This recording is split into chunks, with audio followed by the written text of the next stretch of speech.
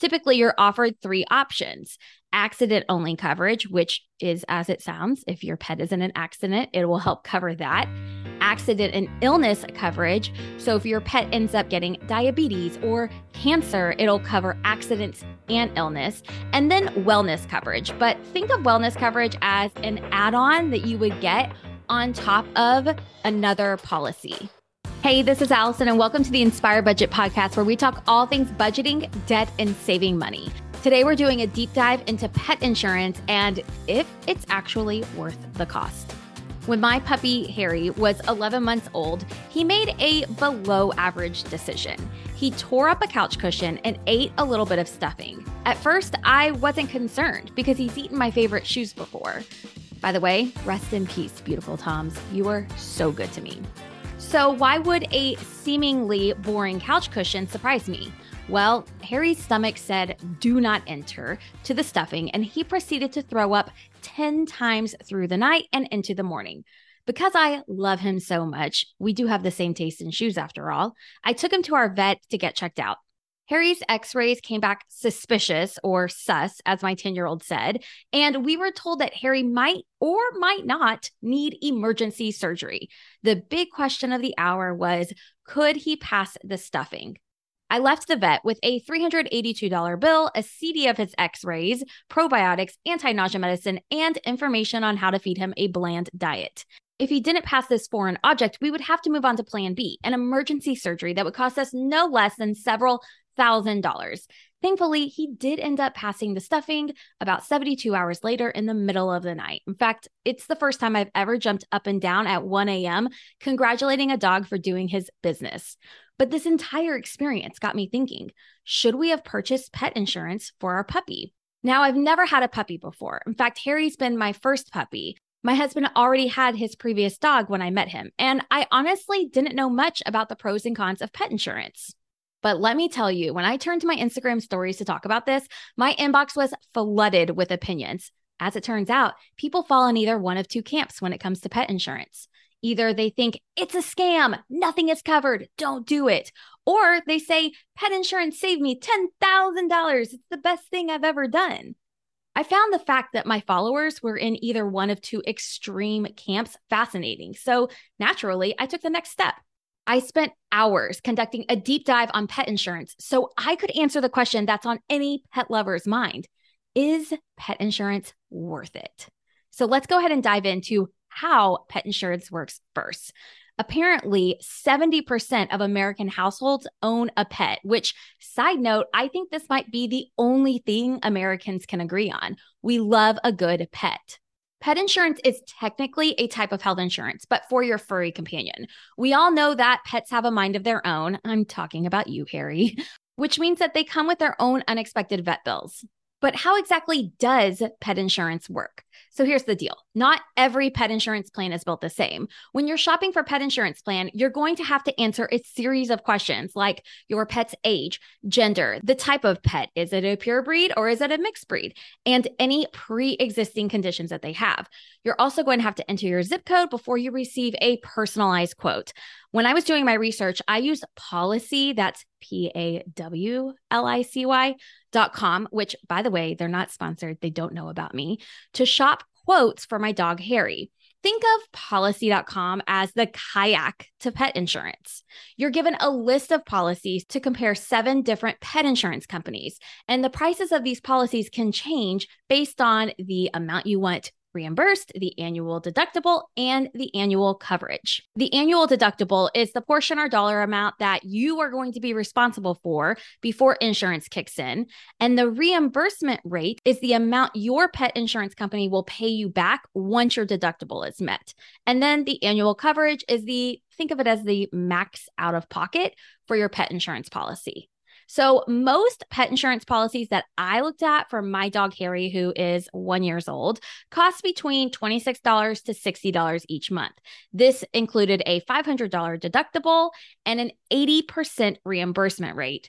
I found that obviously the lower the reimbursement rates and the higher the deductibles, the lower your monthly cost is going to be. Pretty simple, right? Now, one thing to know about pet insurance is that it's different from health insurance because you actually have to pay for the vet bills up front. So what you do is you take your pet to the vet, you pay the vet, and then you submit a claim to your pet insurance policy. So if or when the time comes that you actually need to use pet insurance, you still need money on hand to pay for your pet's treatment.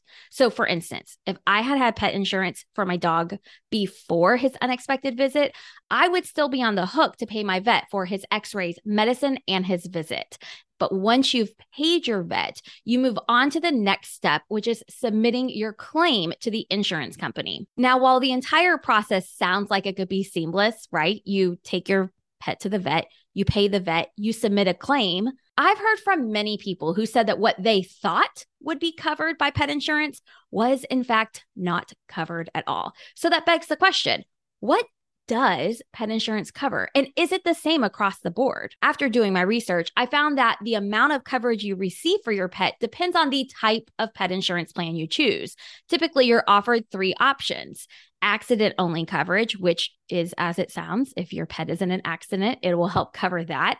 Accident and illness coverage. So if your pet ends up getting diabetes or cancer, it'll cover accidents and illness, and then wellness coverage. But think of wellness coverage as an add-on that you would get on top of another policy. When it comes to the cost, what I have found is that pet insurance can be pretty affordable, especially when you sign up for pet insurance when your pet is still young.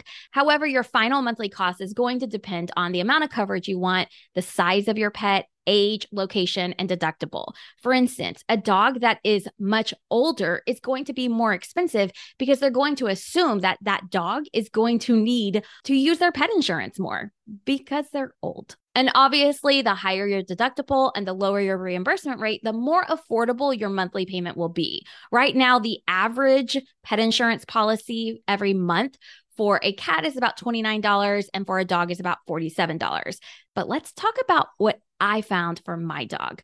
The most affordable quote that I was offered was $26.37 each month for an accident and illness policy. This was for a $500 deductible, 80% reimbursement rate, and for unlimited annual coverage.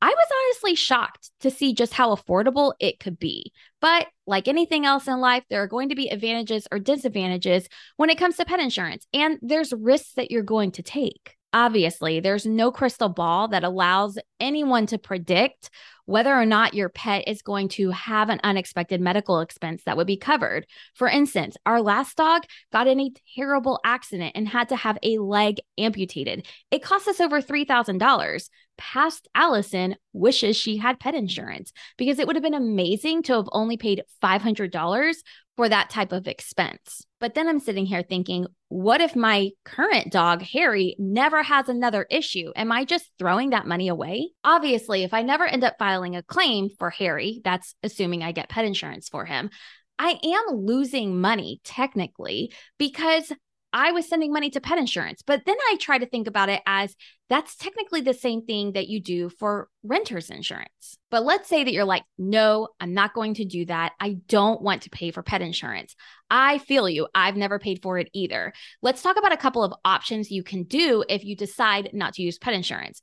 First off, you can open up a high yield savings account online, have money automatically drafted every single month to go to that savings account and see that as your future vet savings account. This is the account that you will use whenever you have an unexpected medical bill for your pet. Now, the issue is that most people aren't going to do that. It takes intention and it takes actually setting it up and adding it to your budget. And unfortunately, that's just something that a lot of people aren't going to do. Another thing you can do, especially if your vet bill is really high, is try to talk to your vet's office about getting on a 2, 3, 4, 5, even 6-month payment plan. Sometimes they'll be open to that. And then when all else fails, there's always Care Credit.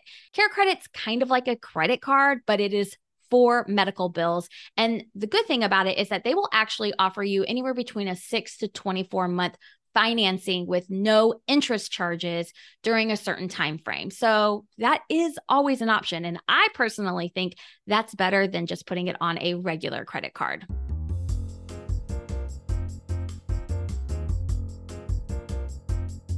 Today's episode is brought to you by my free debt-free roadmap. If you have debt and you're trying to become debt-free, you know that it's sometimes a little bit overwhelming to figure out how to reach your end goal. And sometimes paying off debt is not as simple as it seems, which is why you need a roadmap fast. In this free debt-free roadmap, you're going to get the 7 easy steps to follow that will set you up for actual success on your debt-free journey. And I'll be sharing with you the 3 most common mistakes holding people back from paying off debt so that you can avoid them every single month. Plus, you'll get free resources sent straight to your inbox every single week. Go to inspirebudget.com/debt-free to get instant access or click the link in my show notes right now. After sharing my story about my dog's lapse in judgment, remember, sofas aren't food, I received countless messages from people who had experiences with pet insurance. Some of them were great, amazing, and some were not so great. So here are 2 real stories I received. The first one comes from Jenna. She says, I have 4 pets, 2 cats and 2 dogs, and they're all covered with pet insurance from Pets Best. In my opinion, it's totally worth it, but I do think it depends on each person's situation. We pay about $32 total for all of them, which, by the way, that's an amazing deal. So they pay about $384 annually. The plan they have only provides accidental or emergency coverage. So remember, no sick coverage for these animals. Their deductible is $250 per pet each year. And after the deductible is met, the insurance covers 90% of eligible expenses up to $10,000. Unfortunately, we have needed to file a few claims, which is why I think it's totally worth it.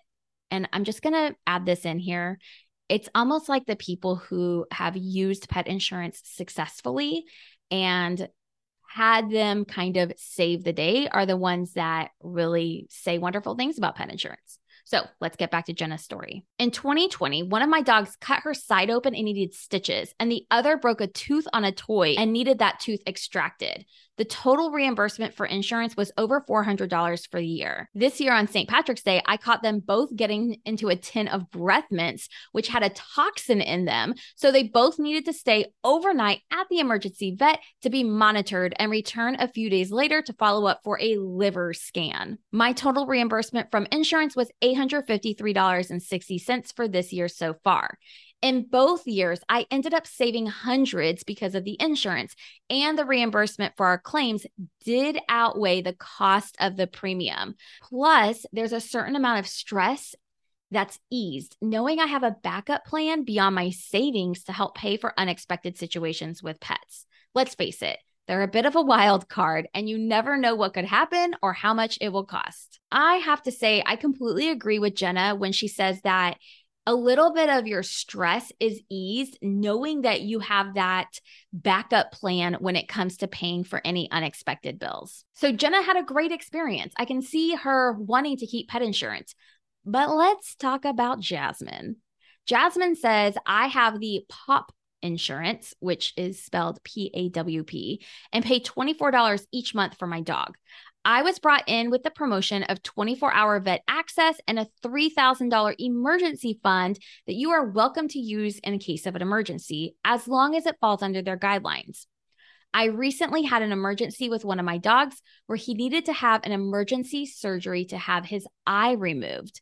If he didn't receive the surgery, he would die due to septic shock. I was quoted $7,000 for the emergency surgery.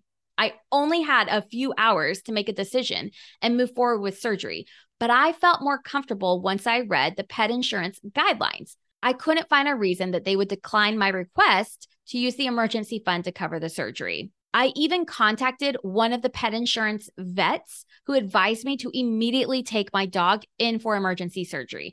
I followed protocol. I submitted all the paperwork and documentation during the 14-day window.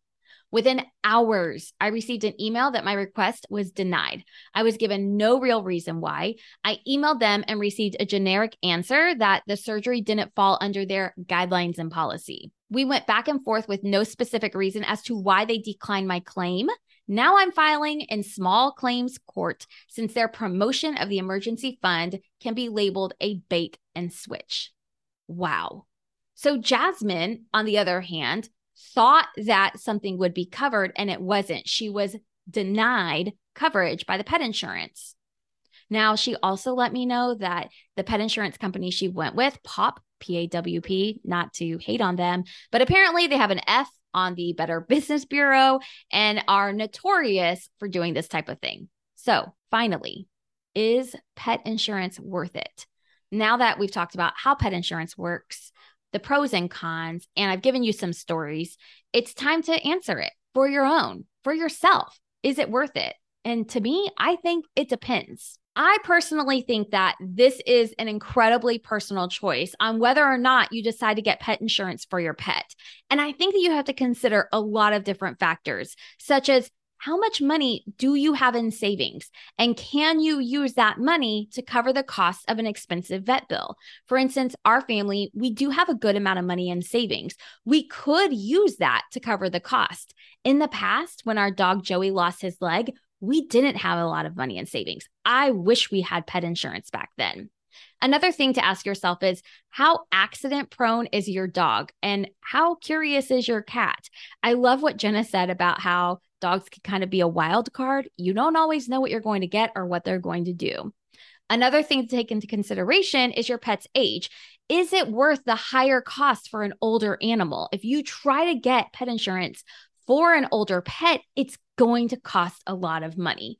And then finally, your peace of mind. Is it worth the peace of mind for you financially, even if you never utilize your pet's insurance plan? I'm going to be honest here. After doing all of the research, reading so many people's stories, both positive and negative, I'm actually ready to start comparing pet insurance plans for my dog Harry. I'm ready to start reading the fine print. Sure, I might never need it. And yes, we do have an emergency fund saved. However, the quotes I'm getting are very reasonable. And I like the idea of having just a little extra peace of mind when it comes to my dog, especially since, I don't know, he's a little crazy sometimes. Regardless of whatever you choose, I think that it's important to always do your research first. Look into the company you're considering on the Better Business Bureau. Ask friends and family about the experiences that they have had with pet insurance and if they like the company they've used before. And above all, read the fine print first. That, I think, is what we tend to skip over, but what I think is key and most important about anything else when it comes to choosing a pet insurance policy. Well, there you have it. My deep dive into pet insurance. Whether or not you decide that pet insurance is for you or it's not for you, I hope this just gave you more information so that way you can make a decision based on facts, based on knowledge, and not based on emotions. If you know anyone with a pet, especially a young pet, a puppy, a kitten, do me a favor and just grab the link to this podcast wherever you're listening, copy it, and just text it to them and just say, hey, I know you have a new pet. I thought this podcast would be really great and that you'd enjoy it. Thank you so much for showing up for the Inspired Budget podcast. I want you to know that I really appreciate you. I'll see you next week. Bye for now.